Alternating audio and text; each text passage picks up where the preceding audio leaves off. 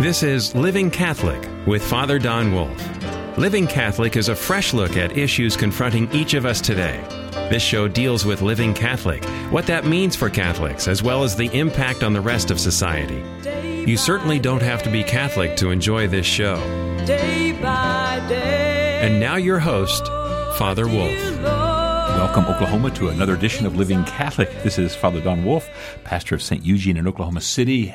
This last chance for this year to reflect a little on what it means to be living Catholic. It's also a time to reprise, and when we do, it doesn't take long looking back over the year that we've just passed and looking forward to the year to come, where it quickly we get down to the important questions, the questions about the meaning of life. What is it all about? After all, if we're not headed in a particular direction, it doesn't matter where we're going. We're not getting any closer.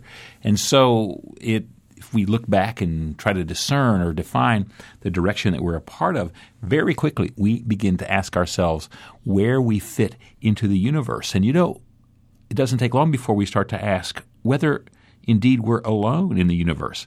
That's the question that's pricked the imagination for generations. Or is it just us? Are there innumerable us's out there whose presence we can rightfully intuit by looking at the stars? And if they're out there, why haven't they shown themselves? And why do we have to go on as if we're alone if we're not really alone? It may be worse than that, of course. Star Trek aside, there might be, billions of civilizations out there, but given the constraints of time and travel, we might not ever know of one another. We may be alone even in the midst of a universe crowded and full.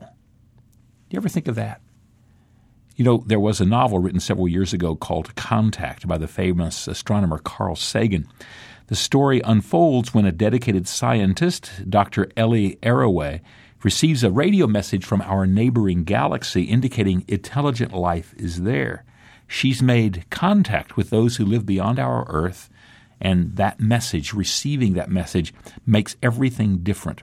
The movie has the virtue of being shorter than the book, so most of the philosophical reflections in the novel were eliminated, which is a good thing because Dr. Sagan may have been a really good scientist, but he was an exceedingly lousy philosopher. Anyway, the work was a bestseller, and the movie that was made from the book was a big hit. It seems we can't get enough fantasy about extraterrestrial life, because it's our way into thinking about what terrestrial life really means, what our lives mean. This story, the story of the novel Contact, central concern was what such a discovery might mean to the average person. For Carl Sagan, it was simply a matter of fact. There has to be life out there among the stars, and it has to be superior to ours. Or as Dr. Arroway's father says to her when she's a child, if there's nobody else out there, it's a mighty big waste of space. If you think about untold millions and millions of galaxies with untold trillions of stars. Of course, if you think about it, all that space out there was necessary for a planet like ours to be formed around a sun like ours in order to have the properties our planet has, which makes the life we have here likely. It turns out that all that space seems to be exactly necessary for what we have here. But all that aside, Sagan is convinced it's not a waste, but for another reason. He's convinced there really are other civilizations and other intelligences waiting for us to discover them. Not only that, he was convinced that if we just made contact with those other presences, our lives would be transformed. Wars would end, conflicts would come to an end, even religions would get along with one another. I suspect it's because he figured that religions would just abandon what they believed when they found out that there was life in Alpha Centauri, as if the notion of God wouldn't survive an outing in the Andromeda galaxy. All of this, he thought, would happen if we found out that we were not alone. If we could only join ourselves to the great project of life in the universe, we would be transformed. Now, if you think about it, I've never understood his thesis at all. Certainly, I've never agreed with it. It seems to me if we couldn't recognize the absolute value of life right here and right now, amidst the only place that we know for certain in the entire universe that life exists, then the chance that we'd be transformed by discovering that life exists somewhere else seems to be pretty slim. What would we think if we found out definitively that life did exist out there? What if it were proven? Rather than being ubiquitous and plentiful, what if the opposite were true, that life is absolutely rare and completely incapable of duplication from another place? Wouldn't we then be more likely to realize that our lives is the universe's greatest gift and something that we're not able to throw away or dispense with? I guess it wasn't for Carl Sagan. But the problem is obvious. He could look around just like anyone else and see that the world isn't coming together anytime soon.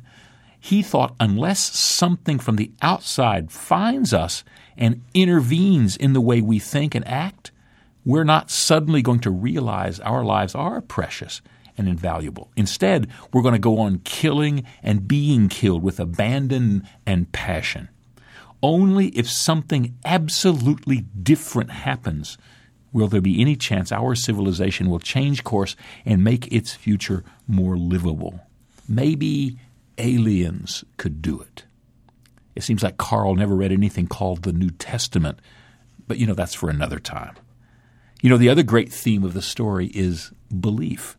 This is where the movie gets it right and the novel spins into incoherence. For the movie, it's the theme most worthy to pay attention to. As you will recall, Dr. Arroway is able to travel to the alien planet and talk with those responsible for the messages that's been received on Earth. But when she comes back, she has no way to prove that this trip actually took place. All she has is the urgency of her message and her insistence that the journey really happened. Everybody else is really skeptical. After all, nobody has anything but her testimony. There's no proof. The conundrum, of course, is obvious. She's a scientist, and without proof, there's nothing to go on other than the passion of her conviction. She's suddenly been thrust into the role of a proponent, not a scientist. All she can muster is the testimony of her own private experience. It's a delightful plot twist in the movie, and it goes to the heart of the claims of science and faith. And my favorite line in the movie, which doesn't appear in the book, comes from one of the minor characters. He's the leader of a faith-based organization lobbying in Washington for greater acceptance and understanding and a greater coherence between science and faith. He's also a former seminarian and has been romantically involved with the scientists. So when Dr. Arroway has been attacked by a group of legislators and lobbyists, this individual is asked by a journalist whether he believes in her and her testimony or not. And he says this: "She's bound by a different covenant than I." It's a terrific moment in the film, and it gets to the heart of the film's dynamic. Which will it be for our future, faith or science? And more importantly, what's the difference? And, in fact, is there a difference? Even more central to our future, does faith have a place at the table of our common humanity? There's no end of fascination to the variety of poses these questions morph into. The most interesting genre is presented by Eric von Däniken, the book he wrote called Chariot of the Gods. That was making the rounds of things when I was in high school, 45 years ago. He maintains, of course, that Earth was visited by aliens, which accounts for so much of the fantastic architecture at some of the great archaeological sites in the world. They were built by alien technology, he said, not by the people of the times.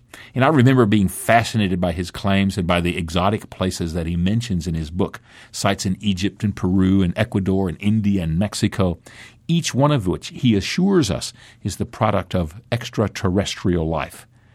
Now, I'm a little less overwhelmed and overtaken with the exoticism of those places since I've been to most of them.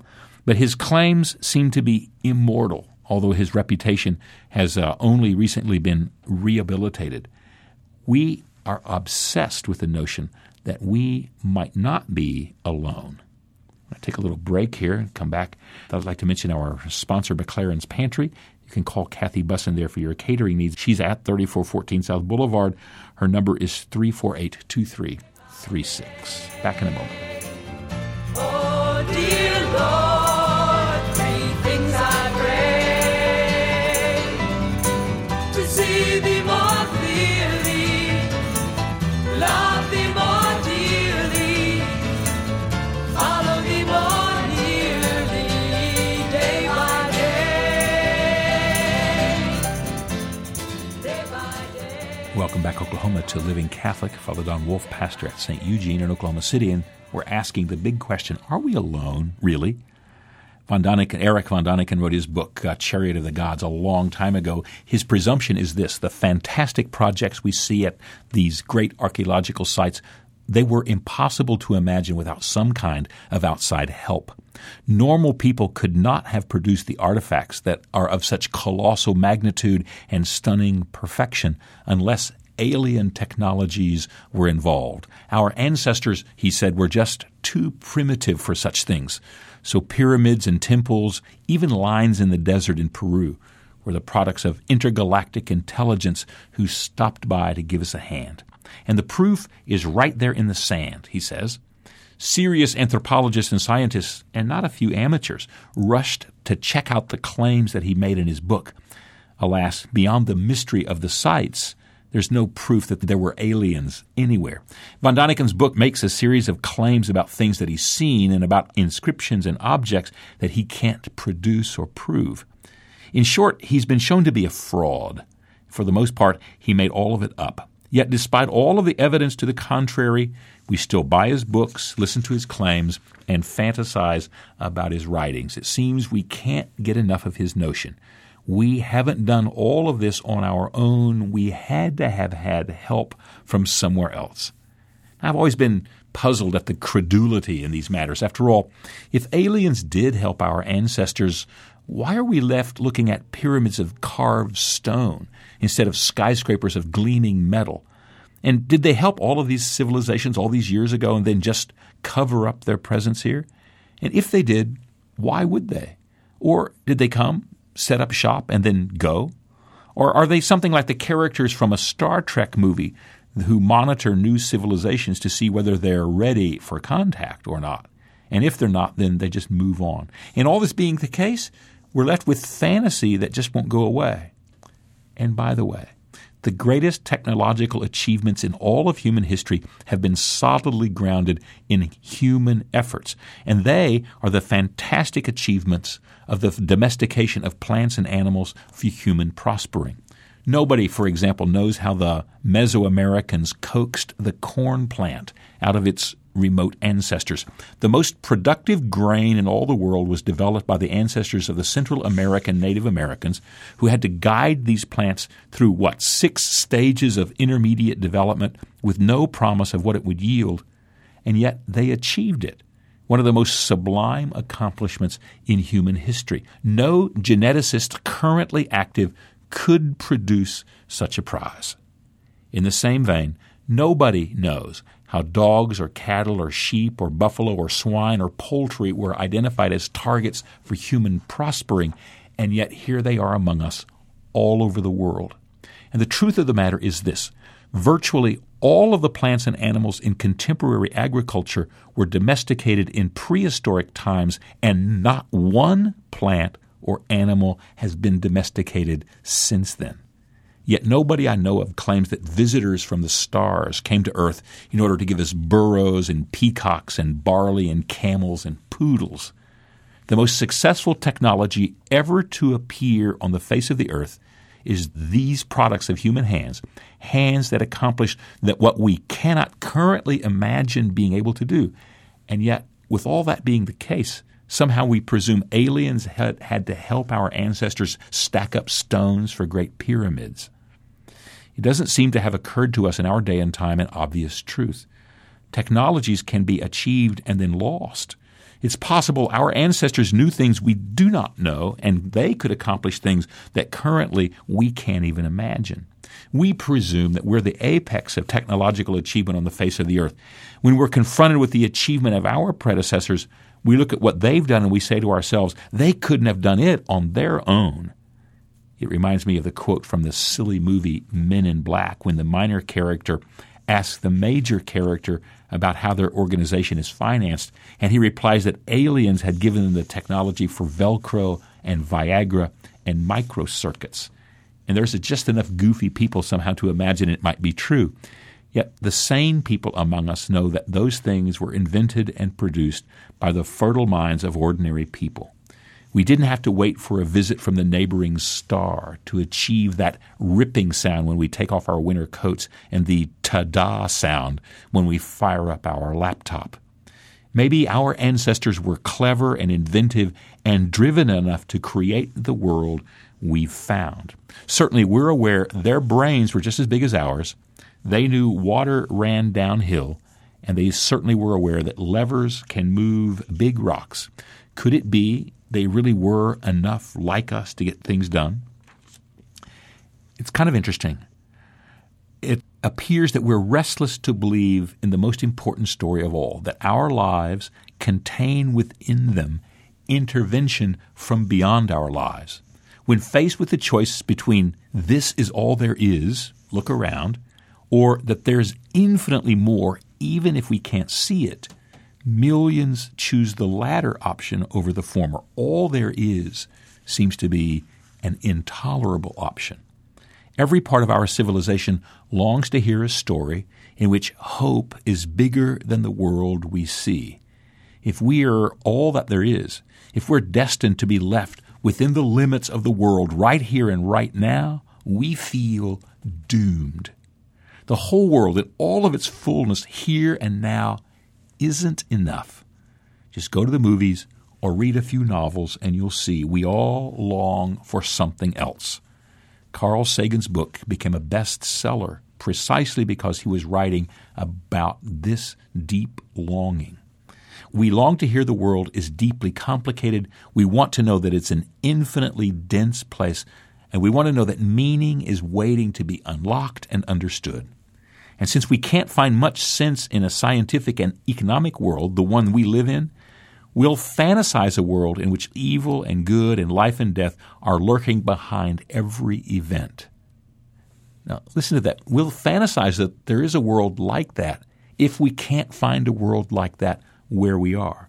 Thus, we have stories of witches and warlocks and wizards and stories of aliens and visitors and E.T., plus all the other stories that we have invented. The greatest, most popular genre in teenage literature has to do with fantasy worlds where people's decisions make a difference, where the things people decide and then do matter. The greatest journey in the world is finding out what's there and what we can do about it. It might sound comical when we describe it, and we may think of movies and TV programs about those themes as child's play, but they're on screen precisely because we want to watch them. The world has to make sense, and the sense it makes has to be something beyond what we see every day. If bigger than life doesn't exist, then life is just one thing after another. And if it's just that, then it's a gigantic waste of space. Which brings us to the end of the year, the last part where we're able to look back over our previous year and look forward to the year to come. And what we acknowledge when we do that is that we acknowledge Christ as King, King of the universe, King of our world, and King of our lives. That's the fulfillment of God's promise that Christ came to bring, that Christ is the King of things. Ultimately, it's this promise: we're not alone, and we know it. As men and women of faith, we need not give our lives away to empty fantasy. We have only to live in the light of truth. We claim that Jesus is the King of all things. He comes as God's only Son to bring us hope amidst the ruins and the challenges of our world. Rather than being an alien, he shares with us our truest and deepest humanity. What Christ is us. But he also lives as the promise of God outside of our world for the world. He brings us a story of how our world is lived beyond the here and now. Christ is the King of the world and of the universe. Now, pay attention. Jesus' story goes like this. The world was created in perfect order and harmony. Everything worked. But Adam and Eve's sin changed all that. And like a fine-tuned machine, the slightest fault can create the largest disaster. And so it was with the sin in Eden.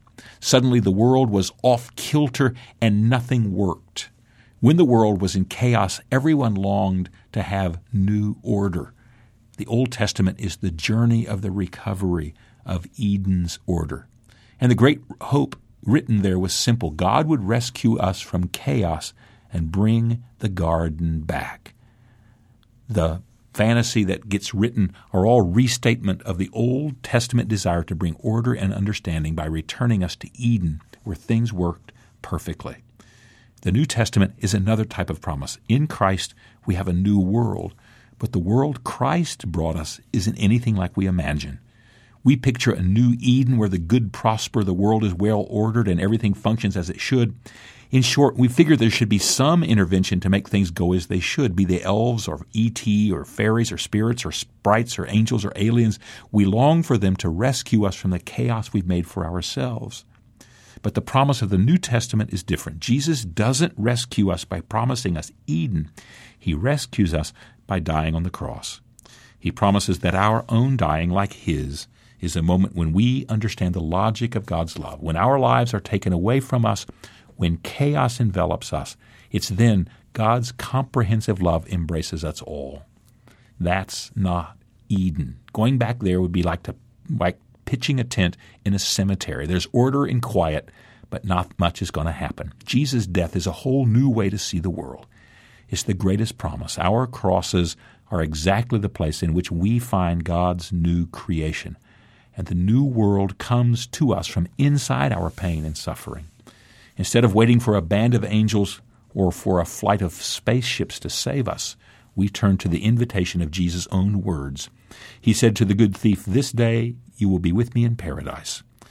In our crosses, we share in the cross of Christ. There is our new world. We all want to be rescued. All of us long not to be alone, and most of us think we're promised a new Eden. The truth of the matter is, we're promised a new world.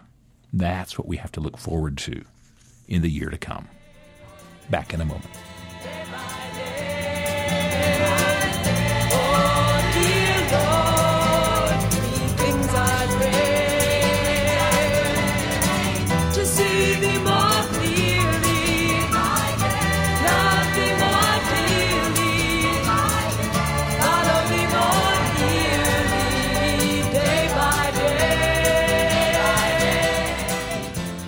Welcome, Oklahoma, to our final segment, Faith in Verse. We have a poem today called My Christmas Cards. I have my Christmas cards on my shelves, standing aright, photos of the families who sent them, poised and bright, as reminders of the connections that have marked our years, memories and futures we hold close, hopeful and dear. Plus the usual scenes that mark this noted holiday time, marketed to us in mangers, presents, trees, and starshine. There's Santa Claus, sleds and reindeers, fireplaces and mistletoe, churches with steeples, wooded lands and fir trees covered in snow, to remind us of winter months and this darkened time of year as a warming moment to hold our loved ones close, desired and dear. Not to mention the warning cards to keep Christ in Christmas so we don't err and leave Jesus out or make Him less. But in all the flurry from the times and places of these days, there really are no better moments, no superior ways to celebrate Christ coming into a world of indifferent concerns than this confused holiday, hurried, misguided, and stern, where the coming of the Christ in humble glory ignored is what we so greatly celebrate as the gift of God toward the waiting world, so lost in darkness and bound so in sin, we find as we open the doors of our hearts shut tight within. So I look and see these simple cards and all their treasures. The eternal gift given comes to me beyond all measure. That's my Christmas cards. In the year to come, we'll have the chance to reflect on what it means to be living Catholic. We'll be on this station at this time. I hope you can join us then. Day by day by day by day by. Living Catholic is a production of Blue Cardinal Concepts, copyright 2015.